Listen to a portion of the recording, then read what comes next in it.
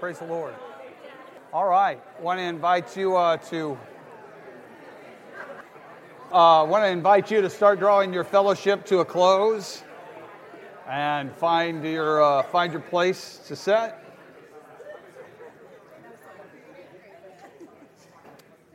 And when you get there, I want to invite you to open your Bible to Matthew 21.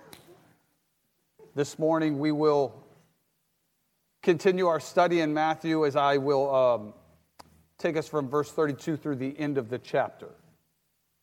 Today I hope that what we see is that Jesus is going to engage the Pharisees and the religious leaders in what will be three parables. We'll cover the first two today. What I hope that we see out of these parables is that Jesus is teaching these religious leaders that what God expects from us is obedience from the heart. Obedience from the heart. I thought it would be an appropriate example to start out, as one of the parables will be about father and sons. So think about obedience from the heart like this. Every parent who has siblings, two or more, has had the experience of asking one sibling to apologize for a behavior to the other. So let me paint the picture. And if you've never experienced this in your kids, then you've just done a fantastic job of parenting, much better than I have. But for around our house, there were those opportunities where one child had done something inappropriate to the other, and then as a parent, we invited that child to apologize. And out of obedience and through grit teeth, they said, "I'm sorry." Now, for any of us, is that obedience? I mean, it's an outward action that was responded to force. Really, it didn't respond to anything except a selfish heart that was wanting to escape punishment. So they made the outward action happen, but it came from an unchanged heart. And through the parables today, I hope that what we see is that God is always interested in the change of our heart, that the goal of repentance and salvation is a changed heart. Lip service can come out of a proud heart, but true obedience is not meant to get to manipulate a situation to get what we want. True obedience is meant to please the authority over us. And our outward actions, Proverbs 4:23 says, always flow out of our hearts. And so ritual without repentance doesn't move God at all. And we'll see that. And so Jesus is always teaching towards the heart.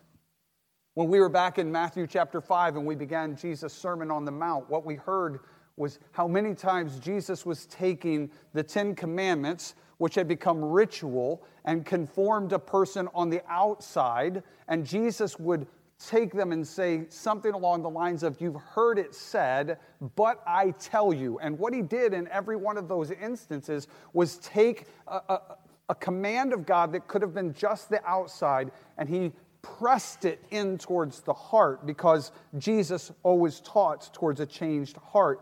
And actually, God's promise for us out of the Old Testament in Ezekiel chapter 36 is that salvation would be a new heart, a soft heart, a heart made alive by God's Spirit. So as we go through these parables today, I hope that that's where we land, is that God is after our changed hearts. With that in mind, what I would like to do is to read the parables, starting in chapter 28, and we will read to the end of the passage, chapter, and then we will pray and get into the text. So read with me, chapter 28. What do you think?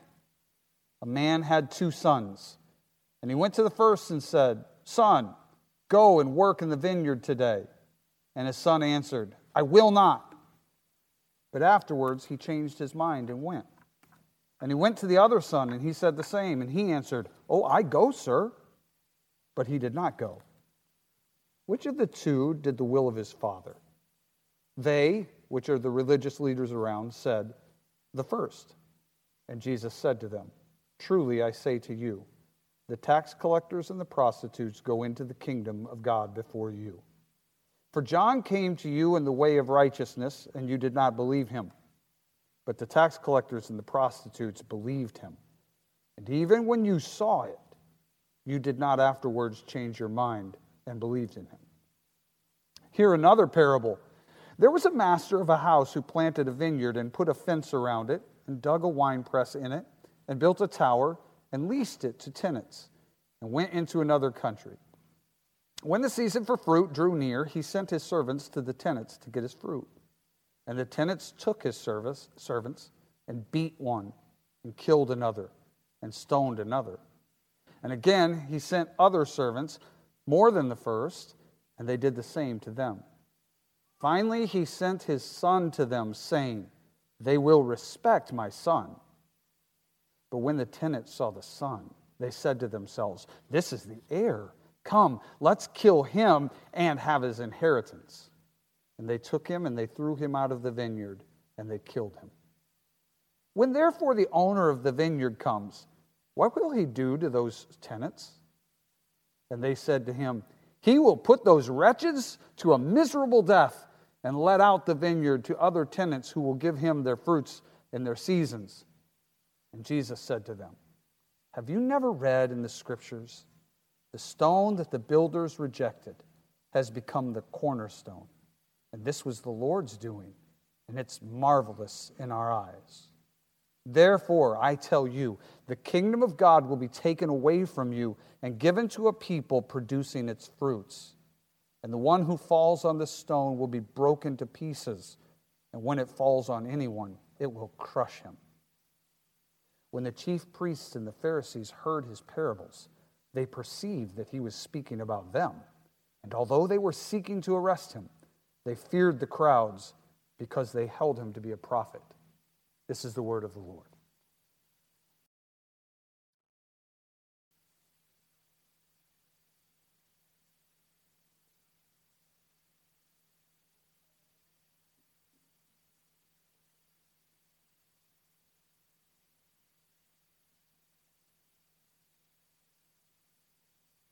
Father God, will you now give us ears to hear by your Spirit, your word, so that it will be to us more than a lesson about another people. It will be to us more than intellectual knowledge, but it will be to us your words making our very soul come alive. That it will do to us more than challenge us to conform the way that we act, but it will convict us in our hearts about the areas in our hearts where we still resist your authority over our lives and act in rebellious autonomy, thinking that we have the right to make choices for ourselves and enjoy the fruit of our labor outside of your will, outside of your word for us. Lord, will we hear these words, and will they challenge us in our hearts about our obedience to you, so that we would be conformed by these words more and more into the image of Jesus Christ, not because of the way that we act on the outside, but because of what it does to our hearts that result in the way we live our lives. For your glory, Lord, and for our good. In Jesus' name, amen. Amen. If we go back to the beginning of chapter 21 very quickly, and we think about how we've gotten to the parables, in chapter 21 at the beginning, Jesus is coming into Jerusalem, and we talked about it as his triumphant entry, his last time to come into this city. And as he does, there are those in the crowd that start to cry out, "Hosanna." And what they're doing is they're quoting from Psalm 118. They're quoting from Psalm 118, verse 25 and 26. And if we go there,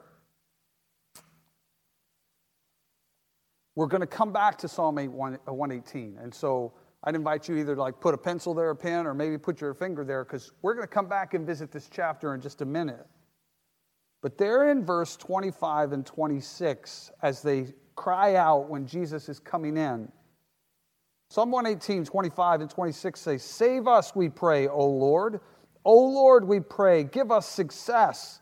Blessed is he who comes in the name of the Lord. We bless you from the house of the Lord."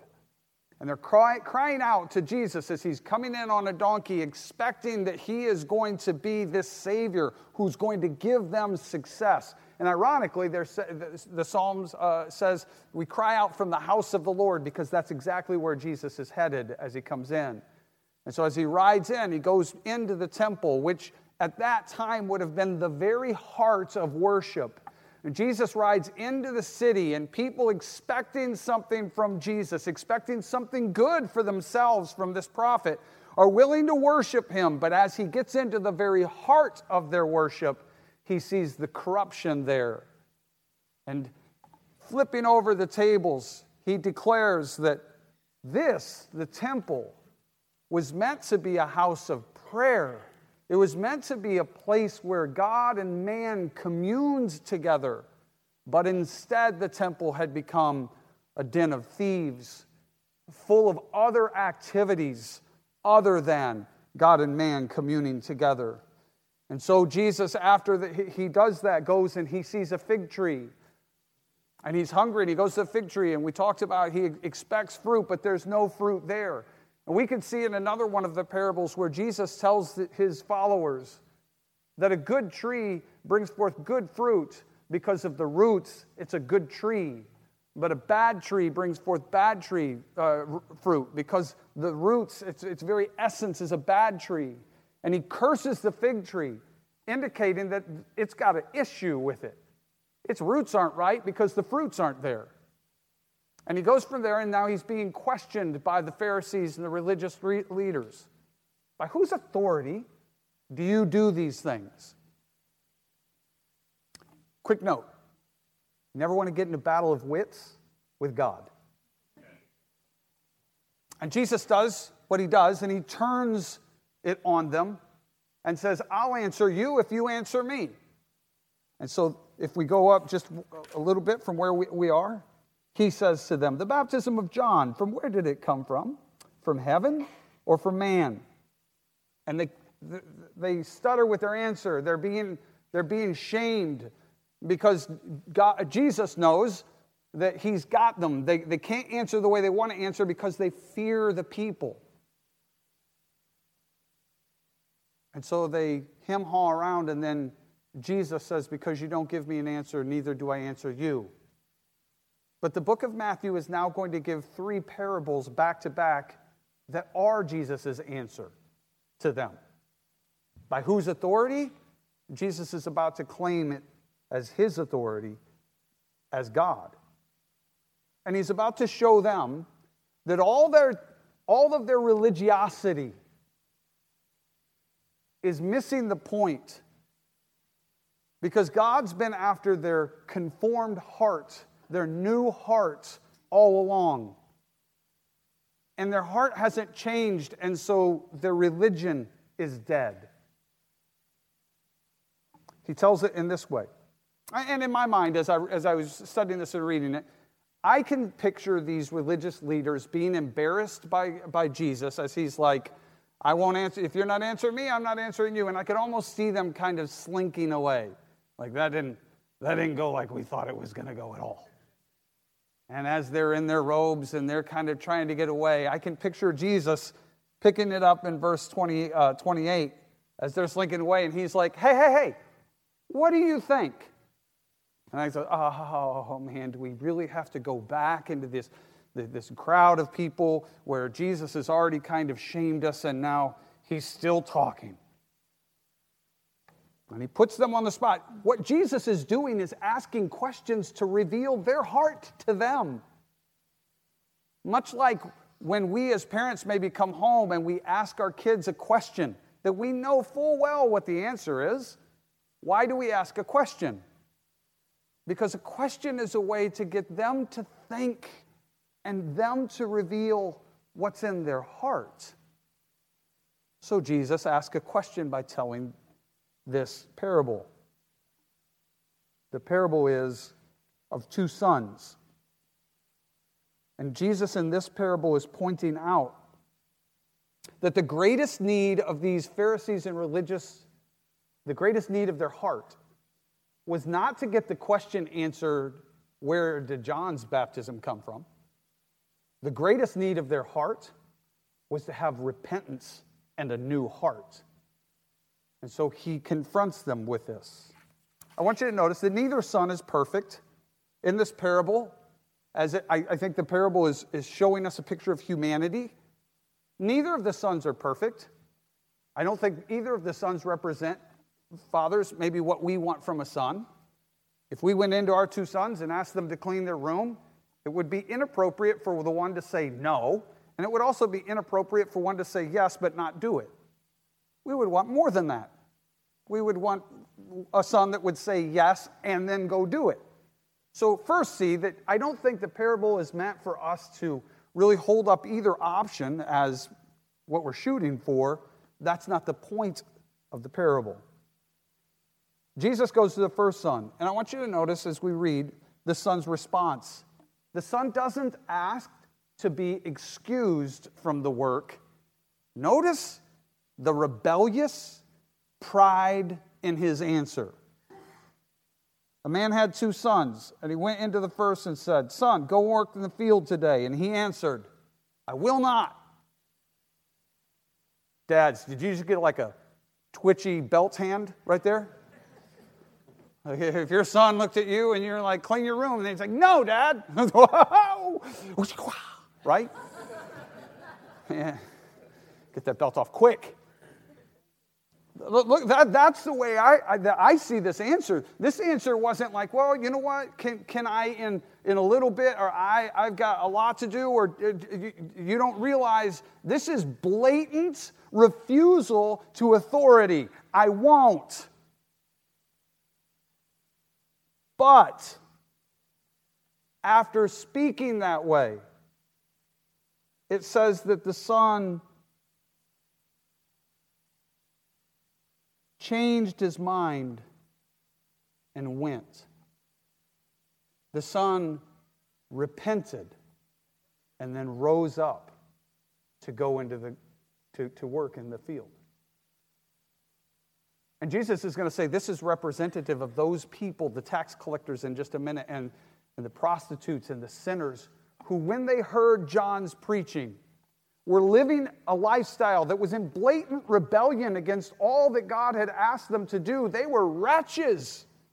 But when they heard the word of God spoke through his prophet John, and he spoke and said, "Repent, for the kingdom is near," that God's word had an effect on their heart. And they repented in their heart. And the obedience of their repentance was that they rose up to go in and work the field as they had been commanded. And then Jesus looks and continues and says, "But there's another son." And he went to the other son and asked him the same. So that would mean he said, "Son, go work in the field today." And the son said, "I go, sir." How many of you are familiar with the name Eddie Haskell? So, if you know, Leave It to Beaver. For those that aren't, Eddie was the picture of the person who, when authority was around, was always very quick to obey, and on the outside was, "Yes, sir," "No, ma'am." But if you remember the show at all, as soon as the authority disappeared, Eddie was the one tempting the beaver to always do the wrong thing. Or Wally, his older brother. And here's the second son, and this is the picture. The father goes to him and says, "Go work in the field." And he's like, "Yes, sir." On the outside, he's got it all right. The other brother with, "No." What an ugly picture. And here's a brother that on the outside looks like he's doing it the right way. "Yes, sir." I'm going. Except as soon as authority's not around, his unchanged, selfish heart chooses to live like he wants to, not as he's been asked to do. And the parable is that one son had a change of heart that resulted in a change of action. The other son's heart was never changed, even though on the outside he tried to respond the right way. And Jesus says, "Truly I say to you, the tax collectors and prostitutes go into the kingdom of God before you." Now, this wasn't meant to be an order thing where like, hey, don't worry, you're getting in too, but they get to go first. It's kind of like, man, if you consider both of those, like, they're coming in way before you. Because, see, a change of heart. If you remember when Jesus was teaching on the Sermon on the Mount, he ended that sermon by challenging them and saying, unless your righteousness is greater than the righteousness of the Pharisees, you won't get into the kingdom. What was Jesus indicating? That God's people aren't the type of people who memorize and learn outward responses so that when they're in positions where they can be seen or heard as responding right to the authority of God, that's what God's looking for. But God's always been looking for a people whose heart is changed by the grace of God as they realize that they were the rebellious, no, I want to live like I want to live. But that by God's grace, God's word began to chip away at that hard heart until the day that God gave them repentance. And that their repentance wasn't just a time of sorrow and tears over what they've done, but that repentance was a turning in the heart from the idea of living like I want to live to embracing God's authority for my life and then obeying Him. Repentance isn't just tears. It's turning and obedience. I want to say something and make this very clear. I'm not talking about earning your salvation or that because you work real hard, God's going to save you. Earning your salvation has the motive of working in the field so that the Father will love you. I'm talking about effort that comes in your sanctification because He has called you son in the first place and asked you to work in His field. And you're like, because of what you've done, I want to give all of my effort because I respect your authority and I love you as my heavenly Father. That's what God is after in His children. A changed heart from a changed relationship that from the inside says, I will give everything I have. And that's so different from the natural state of humanity that says, if we go back to the Garden of Eden, I know you're a God that created everything. I know you've got authority over everything. But in this moment, as I look at the tree and consider the apple that's in front of my eyes, I think that apple looks really, really good. Fruit, I call that apple. I don't know. It's probably a Granny Smith apple, to be honest with you, because they've been bitter ever since. When humanity and our representative head of Adam and Eve stood there in front of their temptation, what did their hearts say? There is a God and He has authority, but from the heart, I want the autonomy to choose right and wrong for myself. And even when it means breaking relationship with authority, I value my autonomy. From the heart, I want what I want. And so they chose because she said the apple, the fruit looked good for food, and it was pleasing to the eye, And she reached her hand out and touched it, and then took and ate and gave it to her husband, to define for themselves what was right and wrong. And I would suggest that from that point on, humanity has always been in that state. The Bible says that we're fallen. And so the first parable is that Jesus is saying there were two sons. They were both fallen. Neither of them were perfect. But the one put on a pretense of perfection on the outside, but his heart wasn't changed, and that's not good enough. God was after the changed heart from the one who at least said, with remorse, I repent, and I'll rise up, and I'll go and work as the Father has asked me to do.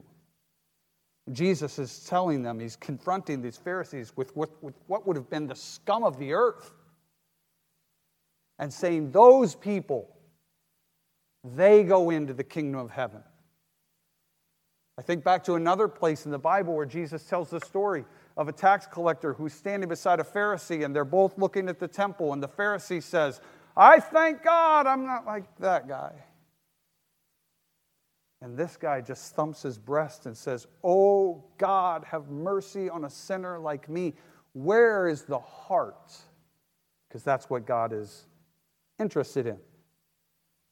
Luke chapter 7, 29 through 30 records their responses. Remember, Jesus is teaching in light of their he's asking them about John, and they're teaching about authority.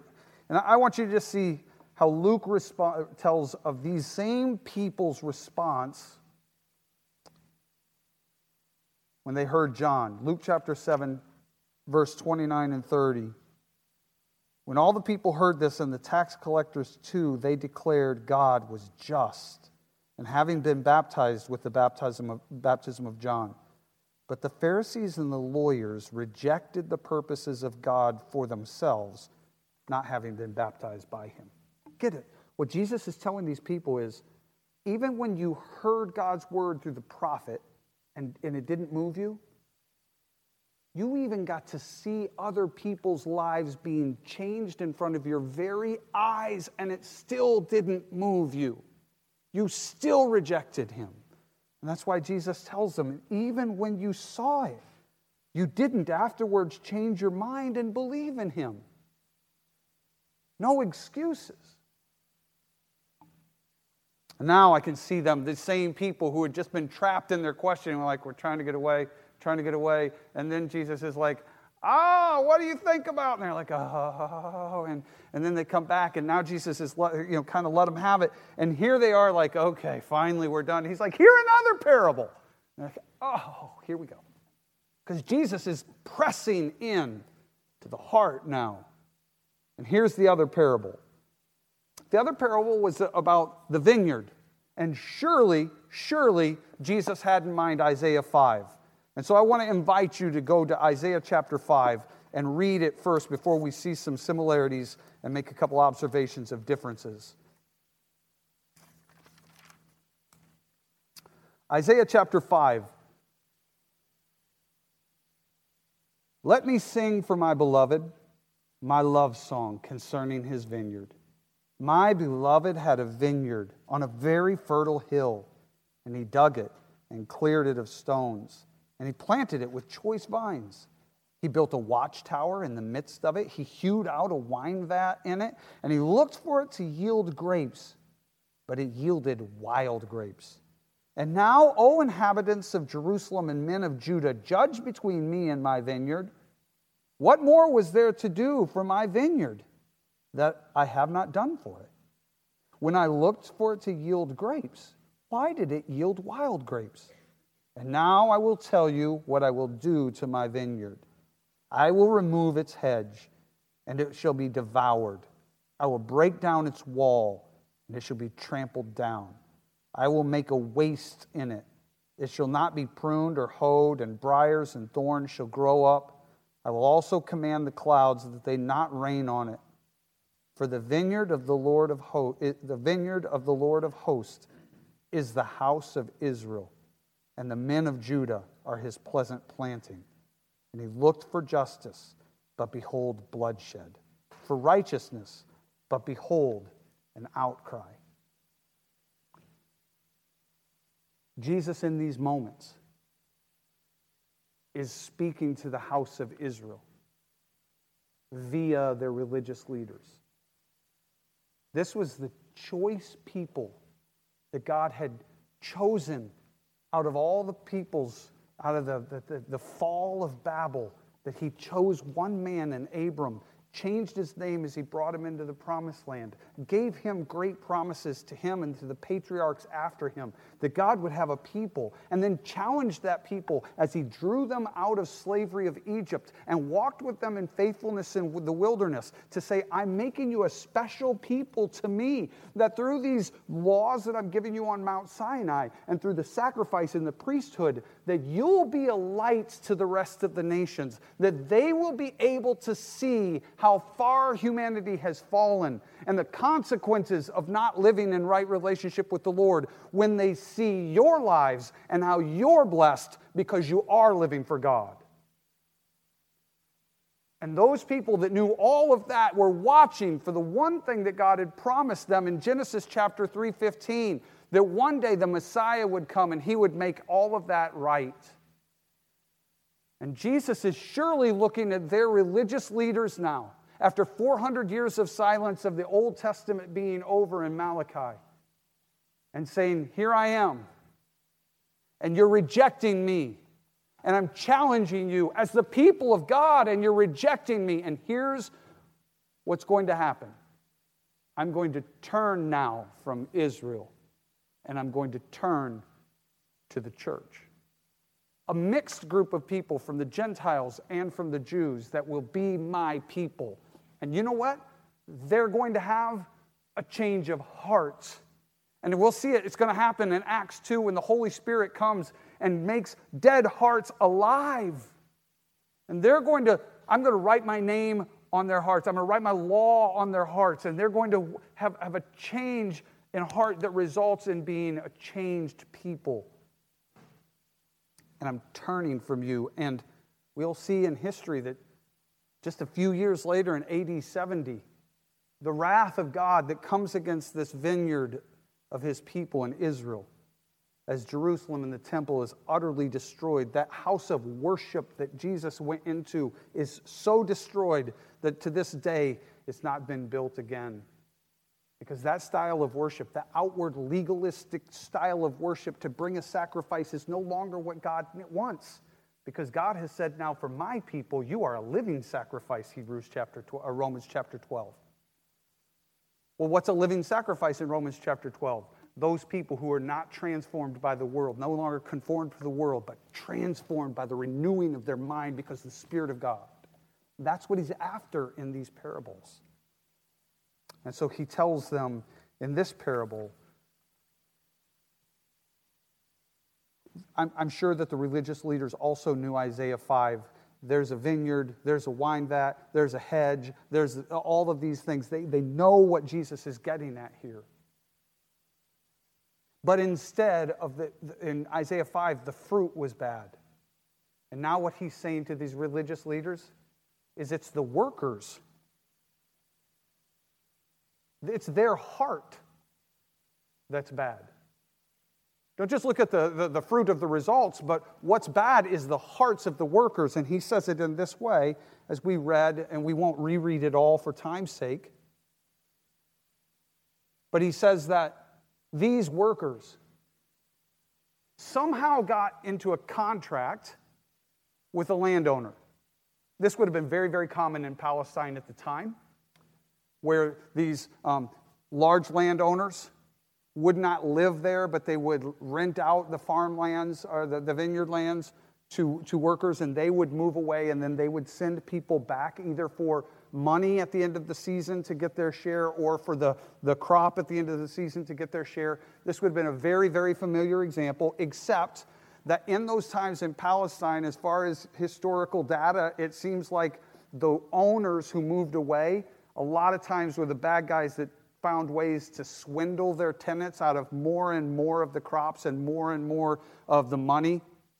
And weirdly, in this parable, The owner of the land is not swindling anybody. He's not a bad guy. In this parable, the owner is incredibly patient and generous and continues to send over and over his servants to warn his tenants of their wicked ways and give them a chance to give him what he deserved. These tenants somehow came into a contract with this owner. And yet, though they had in some sense signed up in this contract that said, I will work the fields, but the produce that comes out of it is yours. But somehow they had gotten in their mind that the produce should be theirs. That what came out of their efforts should belong to them, even though they were rightly in a contract that said, no, it belongs to you. They'd gotten in their minds that it belonged to me. What I produce with my life belongs to me. And because that had gotten into their heart, it gave them the right to mistreat others. It gave them the right to do violence if needed to get what belonged to them. It gave them the right to kill if needed to get what belonged to them. It gave them the understanding that somehow they could beat God himself to get what belonged to them. That's crazy. But sin's insanity.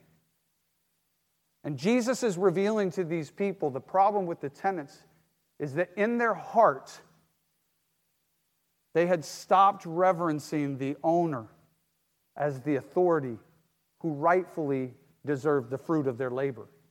And instead, they started to think that what they produced with their life belonged to them. These are just stories in the Bible. They probably have no relevance for our lives at all.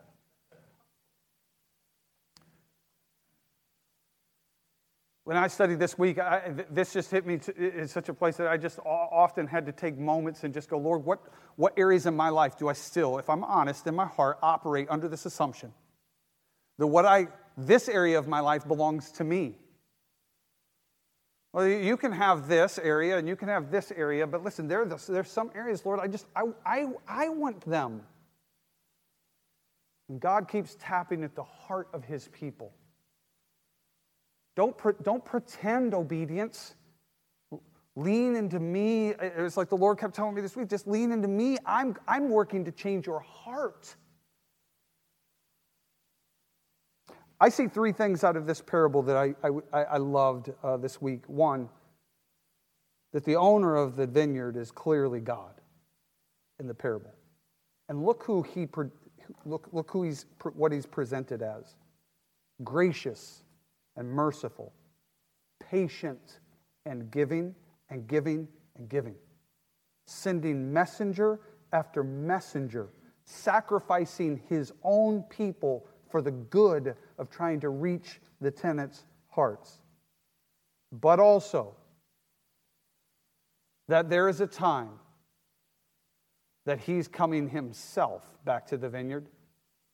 And when he comes, the wrathful vengeance will be absolute in judgment against those wicked tenants. Or the way the tenants themselves said, he will come put those wretches to a wretched end.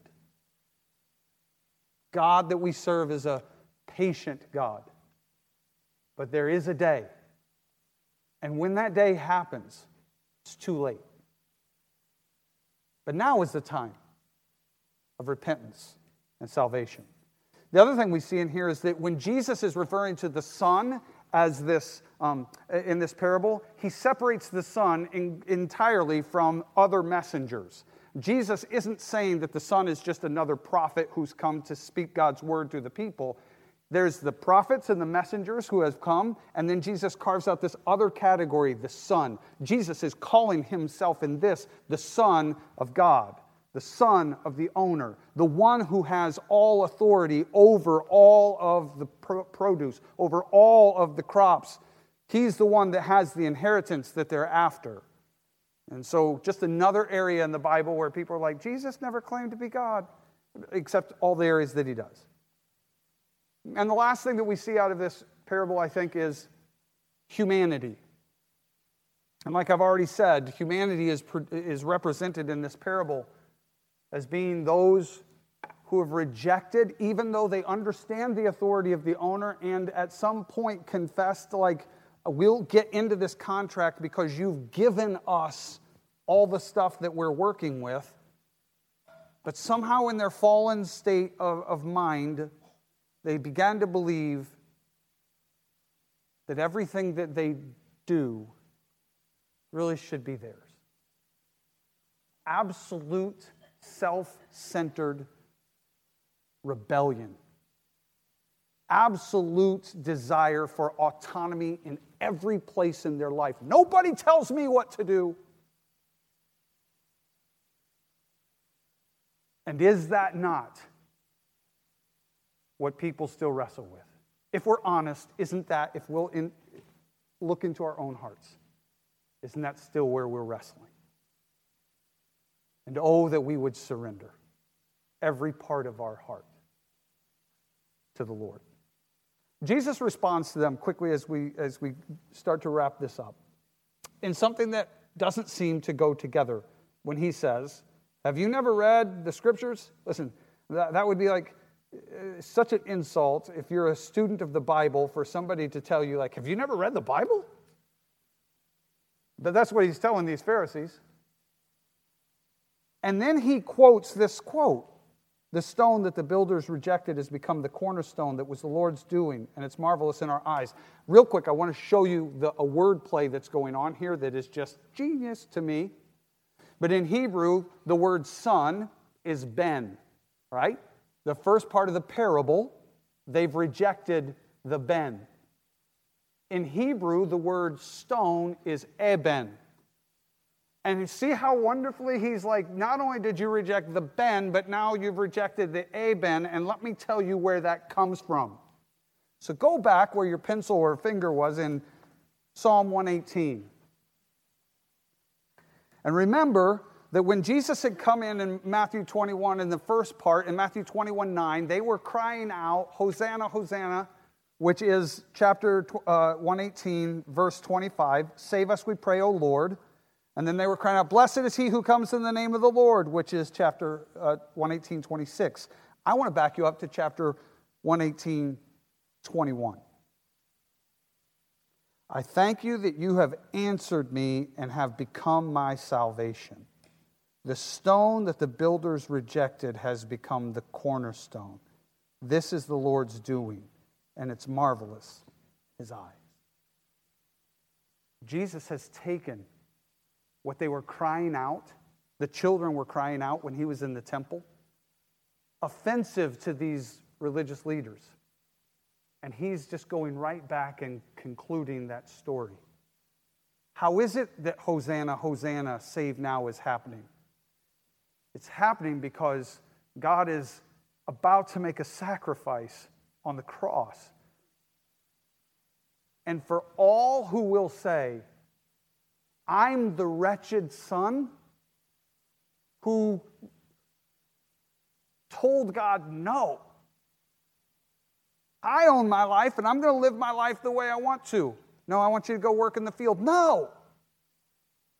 But by God's grace, through the sacrifice of Jesus on the cross, the cornerstone that was laid, by God's grace, we have come to a place of repentance and said, my heart now no longer... My heart doesn't want to be autonomous. I'm terrified of being autonomous. I look in the mirror and see a cruel taskmaster looking back at me. I don't want him ruling my life. He's only ruined it. I want the goodness of the Lord God Almighty, who sent his Son to die to release me from this slave master, to rule my life, because that God is good. And what he produces out of my life is so much better than what I could produce. But oh, the fallenness that exists in men's hearts to say, even knowing that I serve a good God, I would rather make my choices for myself. And Jesus looks at them and says, for those two people, 43, therefore I tell you, the kingdom of God will be taken from you and given to another people producing fruit. Skipping down to 45, what their response was, they didn't like it at all. And when the chief and the Pharisees heard, they perceived that he was speaking about them, and it just made, listen, here's Jesus right in front of them, and it just keeps making them reject him more.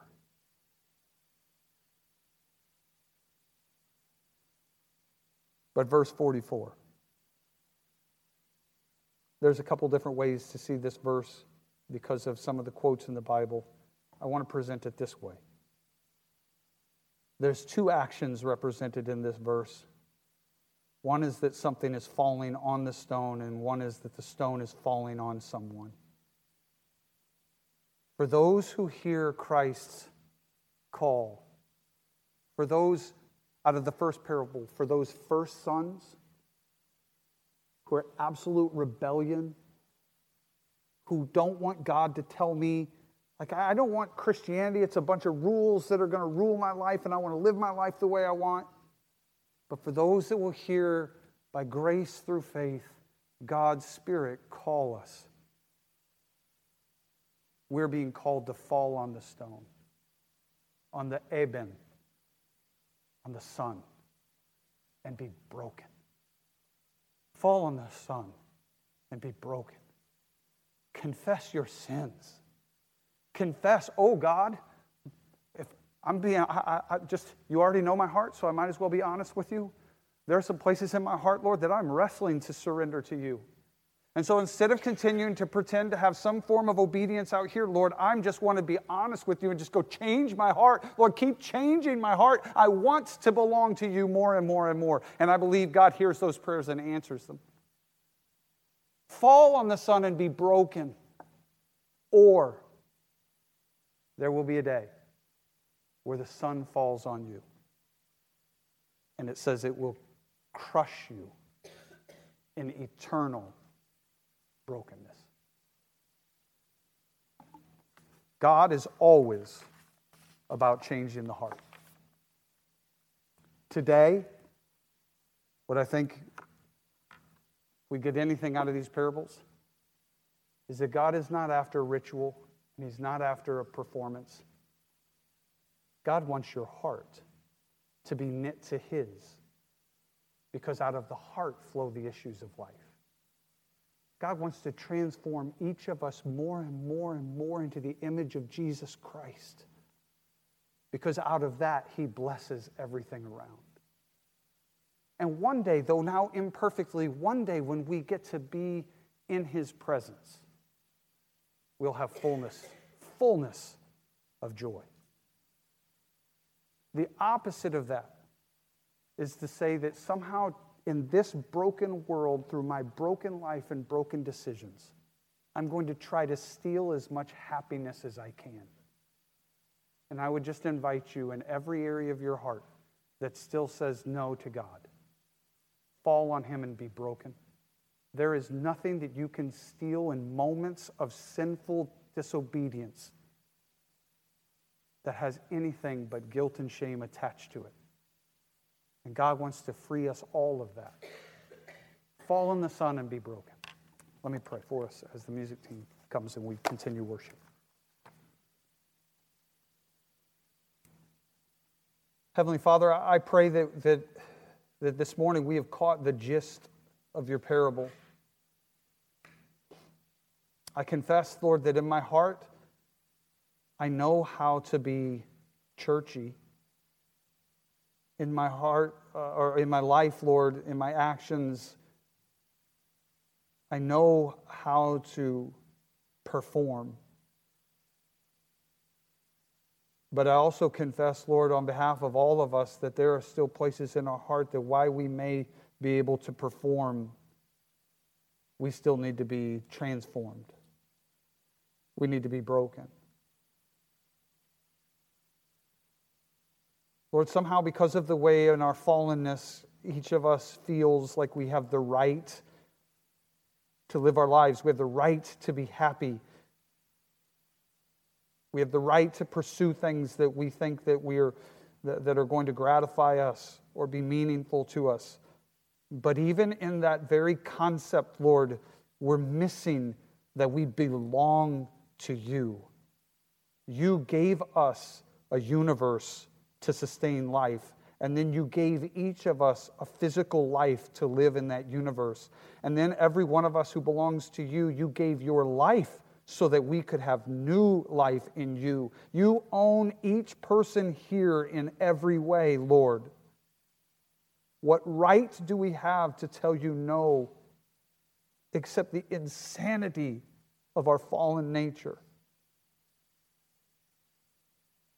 that drives us to be abusive in situations, dishonest and manipulative, trying to gain the fruit of happiness in this life, and all the while, Lord, you're promising us joy with no end in a new creation if we'll fall on you and be broken and surrender. So, Father, I ask that your Spirit would work in us, not just in these moments of church gathering, but throughout this week, that your Spirit would tap on the places in our heart that we know that we haven't surrendered to you because we feel anxious and we feel fear and we feel rebellion. And even in ways, Lord, we feel cheated because something that we want is being taken away from us. Would you tap on those areas by your Spirit?